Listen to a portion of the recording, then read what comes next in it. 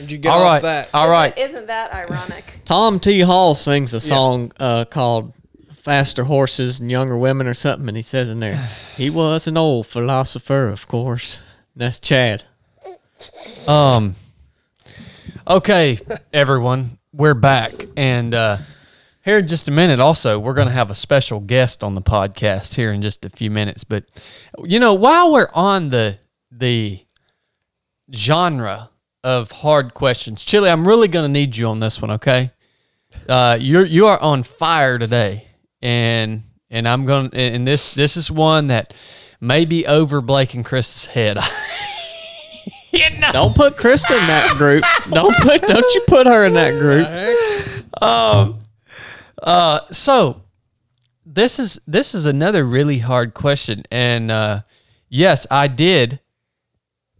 I did mention this on one of the shows we just went on. And what brought it up in my mind the other day was a comment that Blake made.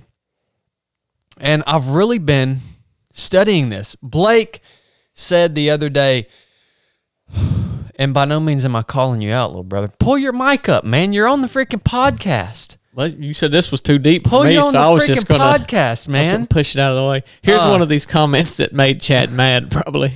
No, it didn't. It didn't make me mad, but I think it is the way many people are thinking. But I think we have to think deeper about it. Your comment was, Yep. I don't want to be disobedient, essentially, in some scenario, and not share the gospel, and that person that I didn't share the gospel with potentially go to hell because they didn't hear the gospel from me because I chose not to share it, right? Because I chose, I felt uncomfortable. I just, the timing wasn't right, and I didn't share it with that person. And so then that person ends up going the rest of their life and never receiving the gospel. Are you talking about on Resurrected? Yeah.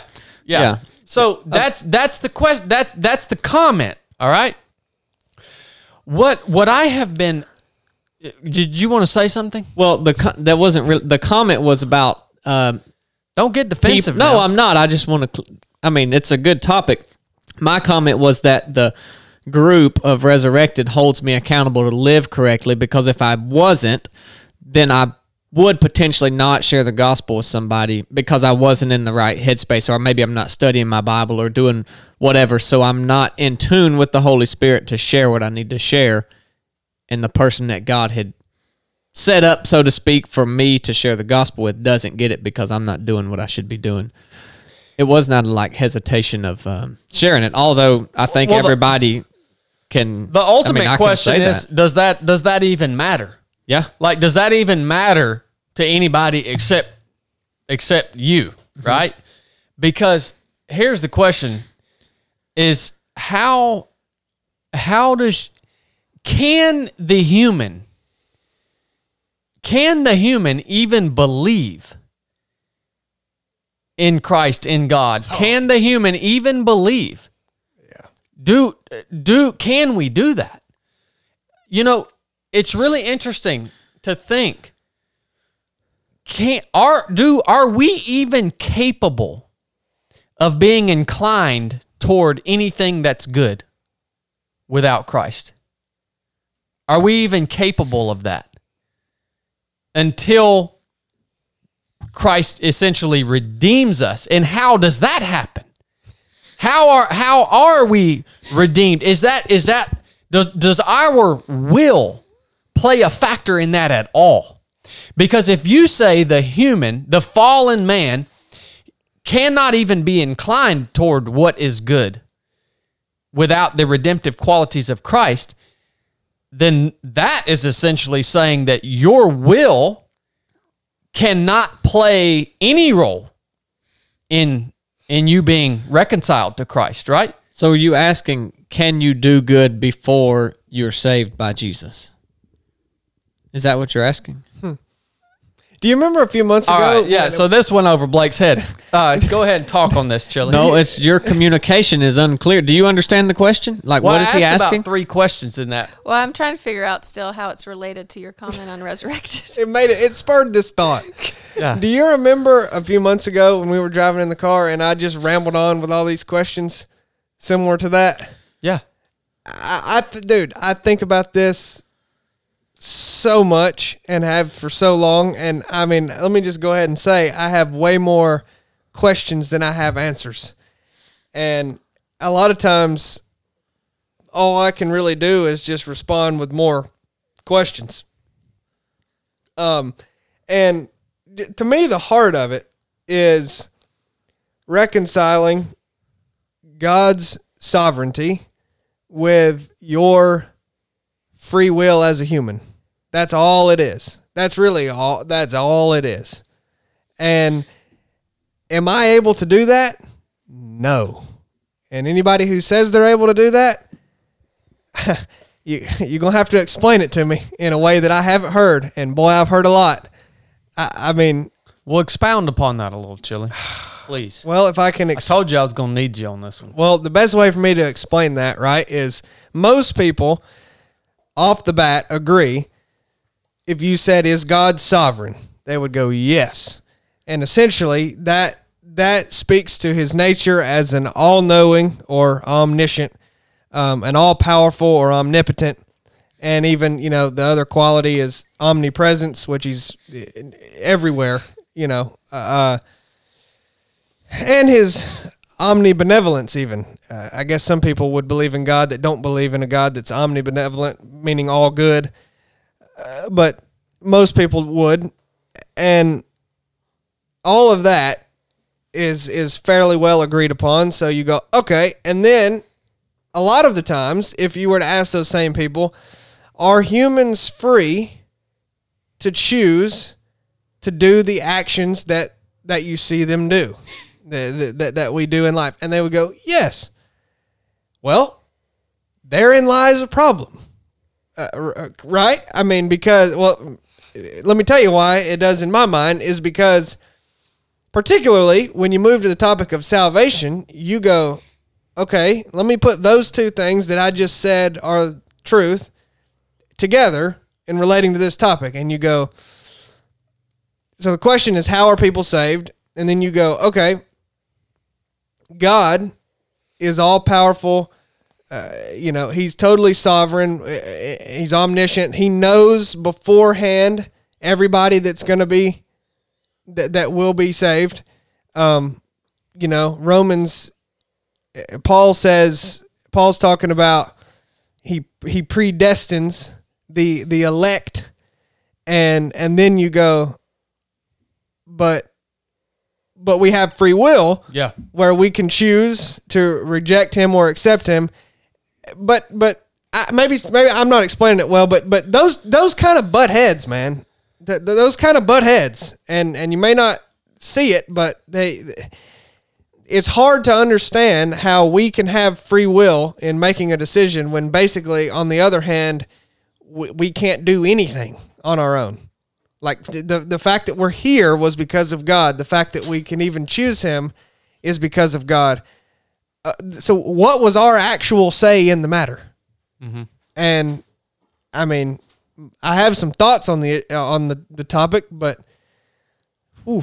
I mean, it's... Well, then the question is, are you even doing anything, or are you just going through life? I mean, if you're basically on autopilot, if you don't have any free will to choose anything. Well, I'm saying basically, can our hearts be inclined to God? And I'm speaking about this in terms of specifically salvation, being reconciled. Right, salvation. Obviously, you have a choice today whether you're going to eat a cheeseburger or a salad. Well, right? Well, I'm talking about it. Why would that not apply to even those decisions? I mean, if all of this is true about God's omniscience and omnipotence and sovereignty, why would that same qualities about him not pertain to every decision we make, not just the ultimate decision of salvation? I think it would. I think you would have to say that if free will doesn't apply how we think it does in the aspect of salvation, it doesn't apply in the aspect of any decision we make. Like, so you just picked up that water bottle because God had wrote that in the annals of history long before you were here, and you're just carrying out it's like time just started, and then you're just acting on the impulses that were ingrained in you from the beginning of time.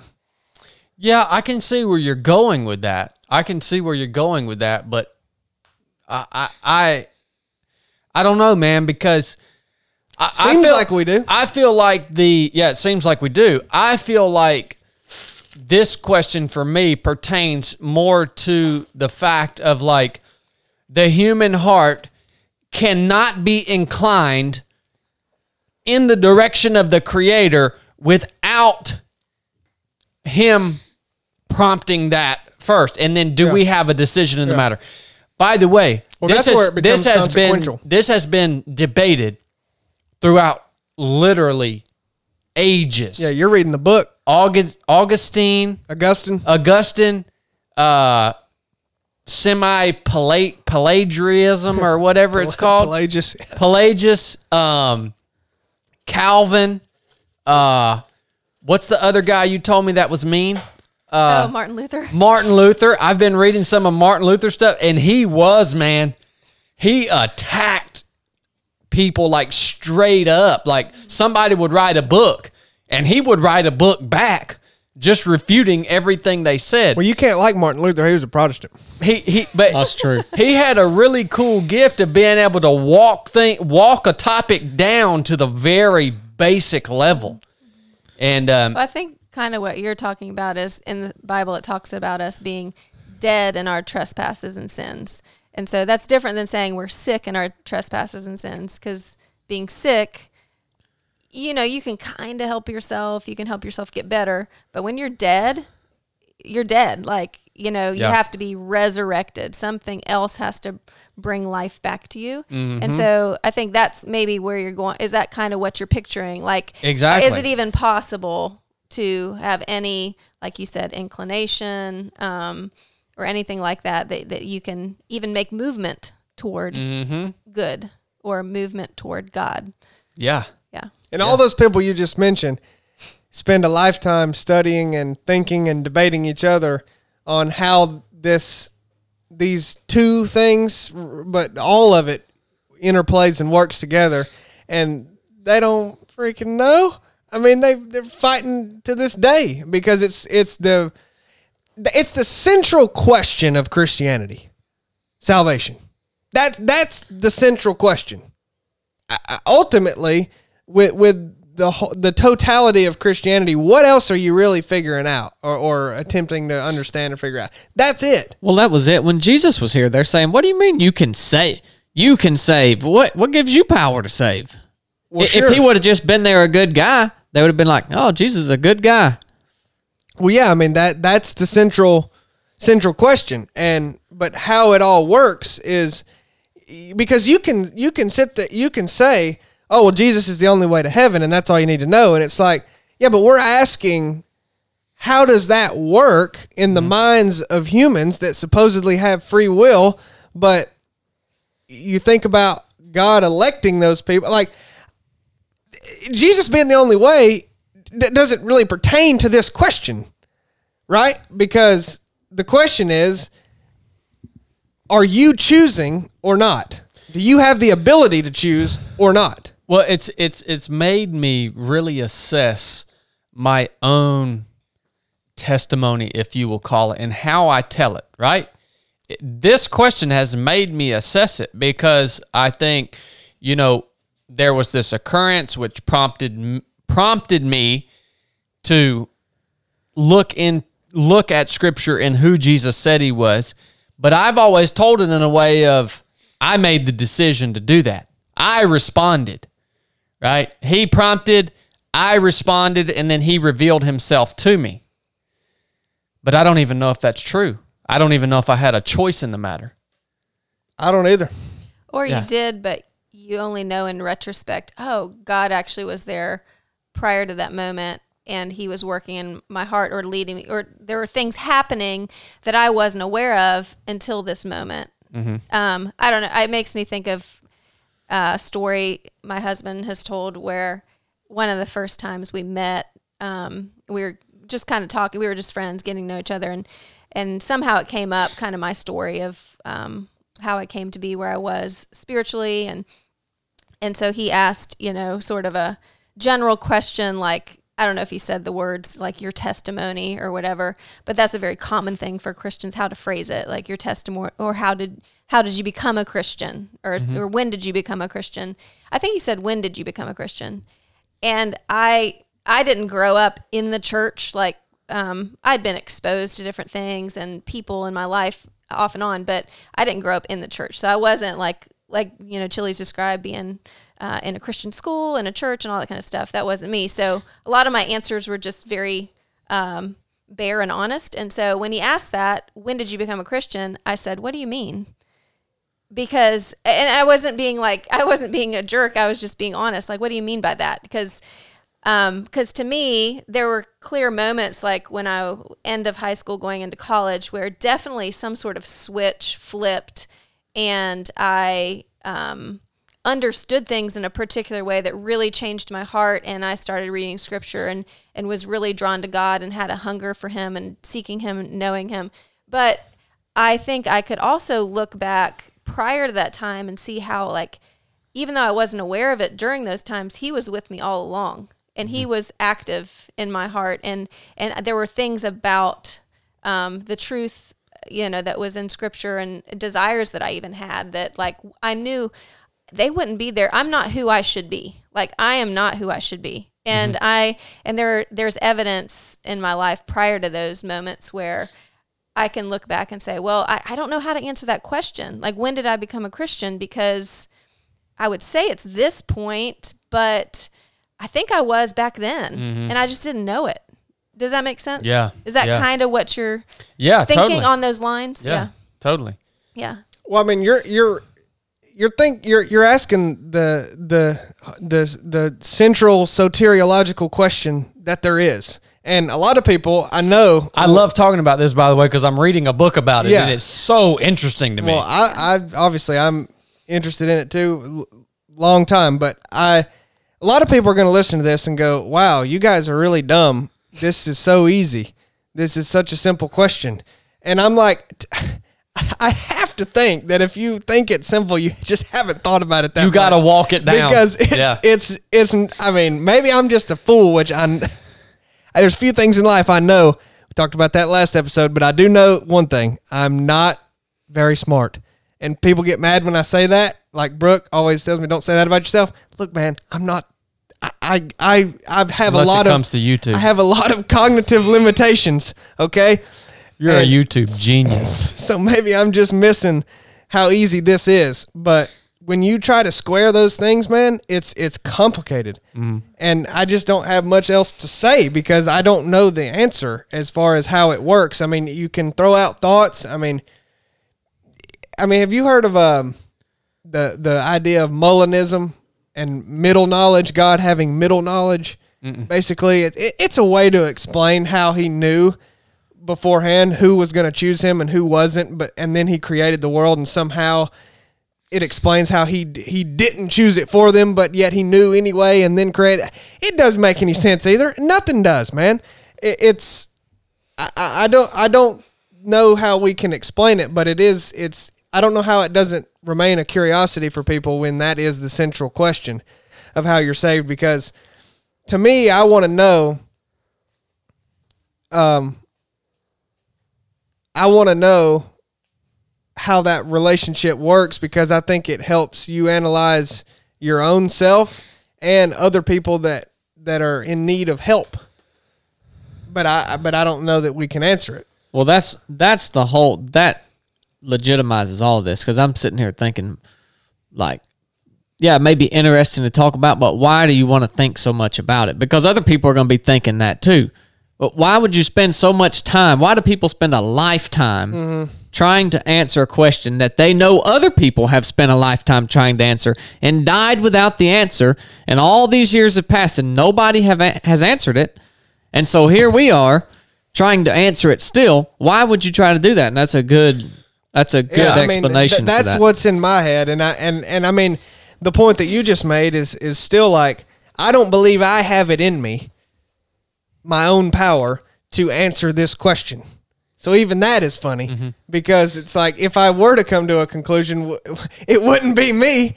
So I mean, all this is it's so funny, man. I think, to me, I think there is value in, as funny as this sounds, there's value in attempting to think and answer, not even answer the question. Let's just view it different. We're trying to think about this question, because even though we know we won't answer it, because somehow you could help somebody. This is how. Go ahead, Krista. Yeah, the question Blake asked, I had been thinking about this whole time when you guys started this topic, because I thought at some point, maybe as we get toward the end of the conversation, I was going to bring up why do we what's the point? Like, why do we study these things? Why do theologians like study God and split hairs and do all of these things? And is it worth that? Like, should we just say, well, I don't know, the Bible says this, and that's where I'm going to stop. And should we try to build a narrative around these things? Should we try to fill in the gaps? And I think it depends. I think we should, because I think, Chili said, because it can help people. I think that's a good reason. But I think even that is kind of man-centered, and that's still a good reason, but I think it's man-centered. And I think the point of Scripture, the point of salvation, is to be God-centered. And so in what way can those discussions be God-centered? And I think ultimately God wants us to bring him glory. That's why he created us. The chief end of man, the final end of man, is to glorify God and enjoy him forever. So the Catechism says. So I think that, do these kinds of discussions glorify God? They cannot in some ways. Like, people can be doing it. It depends what's in your heart. Yeah. Like, you can be doing it because you feel insecure in your faith, and you feel like, I can't believe unless I resolve this problem. Mm-hmm. And if I can't resolve this problem and this dichotomy, then it may not be true. Well, that's not necessarily true. There are all kinds of things in life where there's mystery and there's cognitive dissonance and there's tension. We live with that all the time. Oh, sure. Just because you can't answer this question doesn't mean it's not true. So that could be a motivation or reason why somebody studies this. But it also could be, I think, a good motivation, and I think everybody needs to check their hearts. You know, even the theologians who are brilliant at this stuff need to check their hearts about why they study it, why they go at it, because I think ultimately, you know, our faith is personal. It's about a relationship. And so I think, to me, the reason why I get curious about it and what I want my motivation to be is to know God. Like, I want to know God. And I know I can't know you fully, just like, you know, I might talk to my parents and want to know about their story and their history. And there are limitations to that. I can't go back in time and be there with them, but they can tell me certain things about it. And I want to know, like, I want to know about you.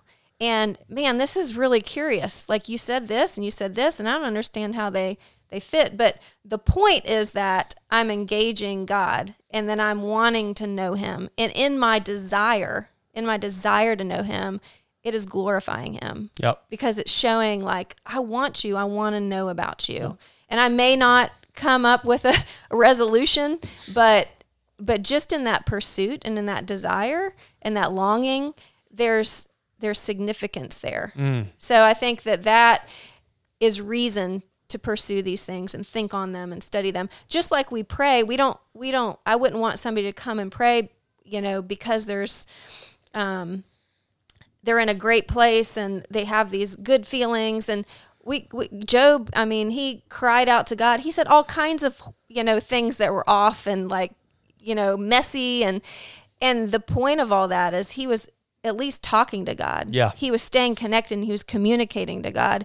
And so I think in that same way, we want to submit our minds and our thoughts to God. And in submitting our minds and our thoughts to God and pursuing him, that's where he gets glorified. Yes. So. Yep, that is exactly the reason I study and think so deeply on these. It's exactly the reason I think about any of this. Mm-hmm. I am very sure of my salvation, and I love Christ, there's no reason for me to think about all these other things other than the fact I want to know God better. Yeah. Well, and I think I said it on the last podcast, but a reason that I would as well is because if you're going to make any claim when you share with people about what your view on free will is and your view on God's sovereignty and how those mesh and play into salvation, then you need to have a reason for why you believe what you believe when you're going to share that, in my opinion. Yes. So if you haven't ever thought about no aspect of this, well, then why do you claim what you claim about it? Well, that's not even your opinion. That's in Chad read it. If that's the episode, the last episode, it's scriptural. It To defend. Yeah. So that would be a reason to maybe not spend your whole life studying it. I mean, I'm not saying you have to do that, but You better think about it. you better think about everything that you're going to claim That you're going to share. Yeah. Yeah, think about that. So, I've asked this particular question that we've been discussing here. Well, if it's been a broad general discussion, but here's the reason why I'm so interested in seeking out and studying this particular aspect of God is because I have run into so many people in my life, but most especially my wife, and I think she would agree with this. You see people, and they say, "Well, I can't believe. yeah. I can't believe," and it is so freeing when you come to the realization that your answer to that question is, "I know you can't believe. It's impossible for you to believe without with your own. without Christ revealing himself to you." Like, that to me is the answer to that question. But I think what we want to do as Christians so often is if you have someone there in front of you, just like the man that was sitting beside me on Drinking Bros podcast, and he's like, "I can't freaking believe in this." Your initial reaction is to want to give him evidence or convince him. Bring that person to a place where they can believe. You don't have the power to do that unless it's imparted to you and spoken out of your mouth literally by inspiration of the Holy Spirit. Yeah. There is nothing that you can say to anyone to make them believe. So that's my answer to people's question, to people's statement that they can't believe. It's, of course you can't believe. It's almost like we're a puppet and there's somebody going to be pulling the strings, whether it's That's not free will then, right? it's God that's or Satan. But does the free will lie in which one you choose to let pull your strings? hey man. Well, but don't know. Satan's not equal with God.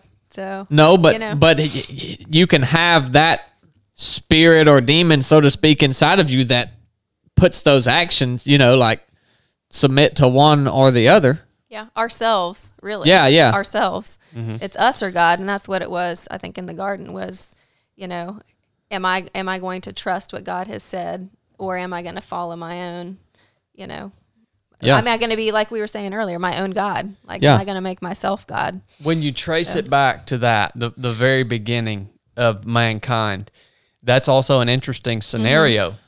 When you say, in terms of this conversation on free will, because you say Adam, the first man created from the dirt. Adam had, I hope I can say this right, he had the ability to be content with just doing good and serving God. So Adam had the ability in the beginning to not sin and to be content with that, right? But he obviously also had the ability to sin. All right? When temptation entered the equation, then he exercised his ability to sin. And because of that, now what we are lacking as humanity is the ability to be content with doing good. That's what we lost. There's only one man and woman that ever existed on earth that had the ability to be completely content with serving Christ. That's what we lost as humanity. And so then that's what we gain back through relationship with Christ. We gain back the ability to be actually content with doing good. More so pleased with doing good than doing evil. That's what we gain. That's one of the things we gain back when we are reconciled to Christ. Or Christ reconciles us back to him, if we want to put it that way. So, yeah, when you trace it back to the roots, it's very interesting when mankind was created, that ability that man had that we no longer have.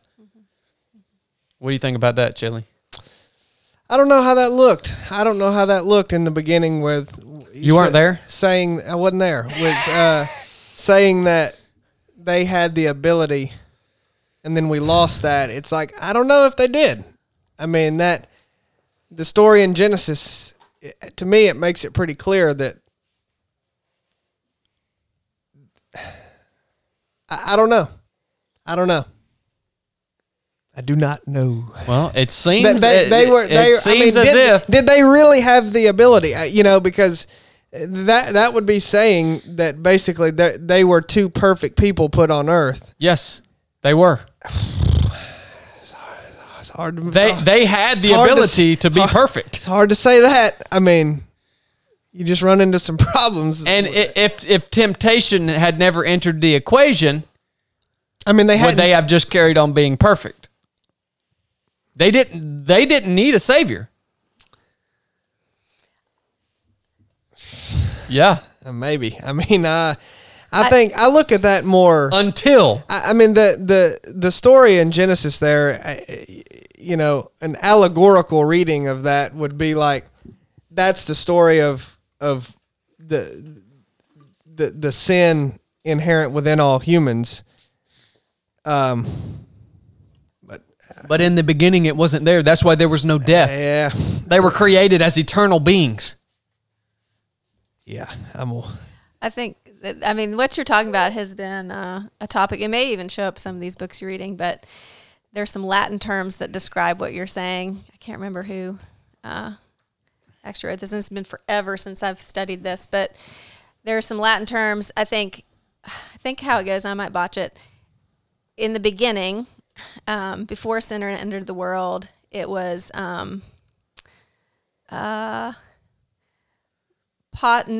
it was possible not to sin. No, it was dang it. Figured it out. But there is like posse non peccare, not possible. Have you heard these terms? Mm-hmm. And then there's non posse non peccare, not possible not to sin. And anyway, but there are three different phases, and I think that's what you're talking about is original sin. Yeah, in the garden. Yeah, in the garden, there was it was not. I don't know. Yeah, I can't. I'm getting them all mixed up. But once sin entered the world, it was not possible not to sin. But then through redemption, there is the possibility now not to sin. And so, but prior to that, there wasn't. And so, maybe it was. I don't know. I don't remember. But that whole thing that you're talking about has been debated for a long time. And I think, like Chili said, we don't really know. I mean, there are that's a very literal way of looking at that Genesis moments. Story of the moments in that. The moments of this happened, then this caused this, then this happened, this caused this, and so. But I think that has been debated for a long time. But I think one principle, going back to our discussion on the Bible of hermeneutics, which is how to interpret things and how to interpret the Bible, is you have to look at, or you should interpret Scripture with Scripture. And so I think there are other clues in other places in Scripture that inform and help us understand that story, which, we've kind of discussed a little bit today. Does that make sense? Yeah, totally. So even though there's mystery around that, we have other Scripture that talks about the condition of man's heart and our abilities and our need. And so there are so many pieces to it in Scripture. Yeah, you're right. I mean, I keep thinking of, as we have this conversation with Jesus actually tells us to ask, seek, and knock. Well, that seems to imply will. So to put all these together and then look at it as a big, Right. that's a big thing. It would take an exhaustive study to bring everything into the picture. Blake, you want to go get our special guest? Yeah. I do want to let you guys know, if you are interested in the conversation that we just had, I do highly recommend the book I'm reading. It's again, as Chili said, there are no conclusions in the book. It's just it's really a comprehensive study of all the different angles of this. That book is literally just a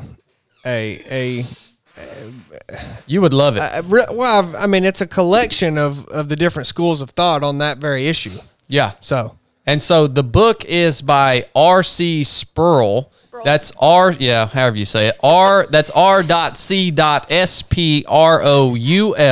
The book is called Willing to Believe. Willing to Believe.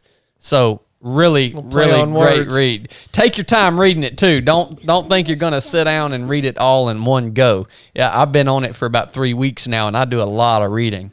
So we do have our special guest on the podcast today, Miss Blakely Wright. Blakely, welcome to the 3 of 7 podcast. I know you've been waiting to come on the show now for about a week. I've been talking. What the world? I've been talking to you about coming on the show. You've got a lot of good information that you want to share with our audience about running. Is that right?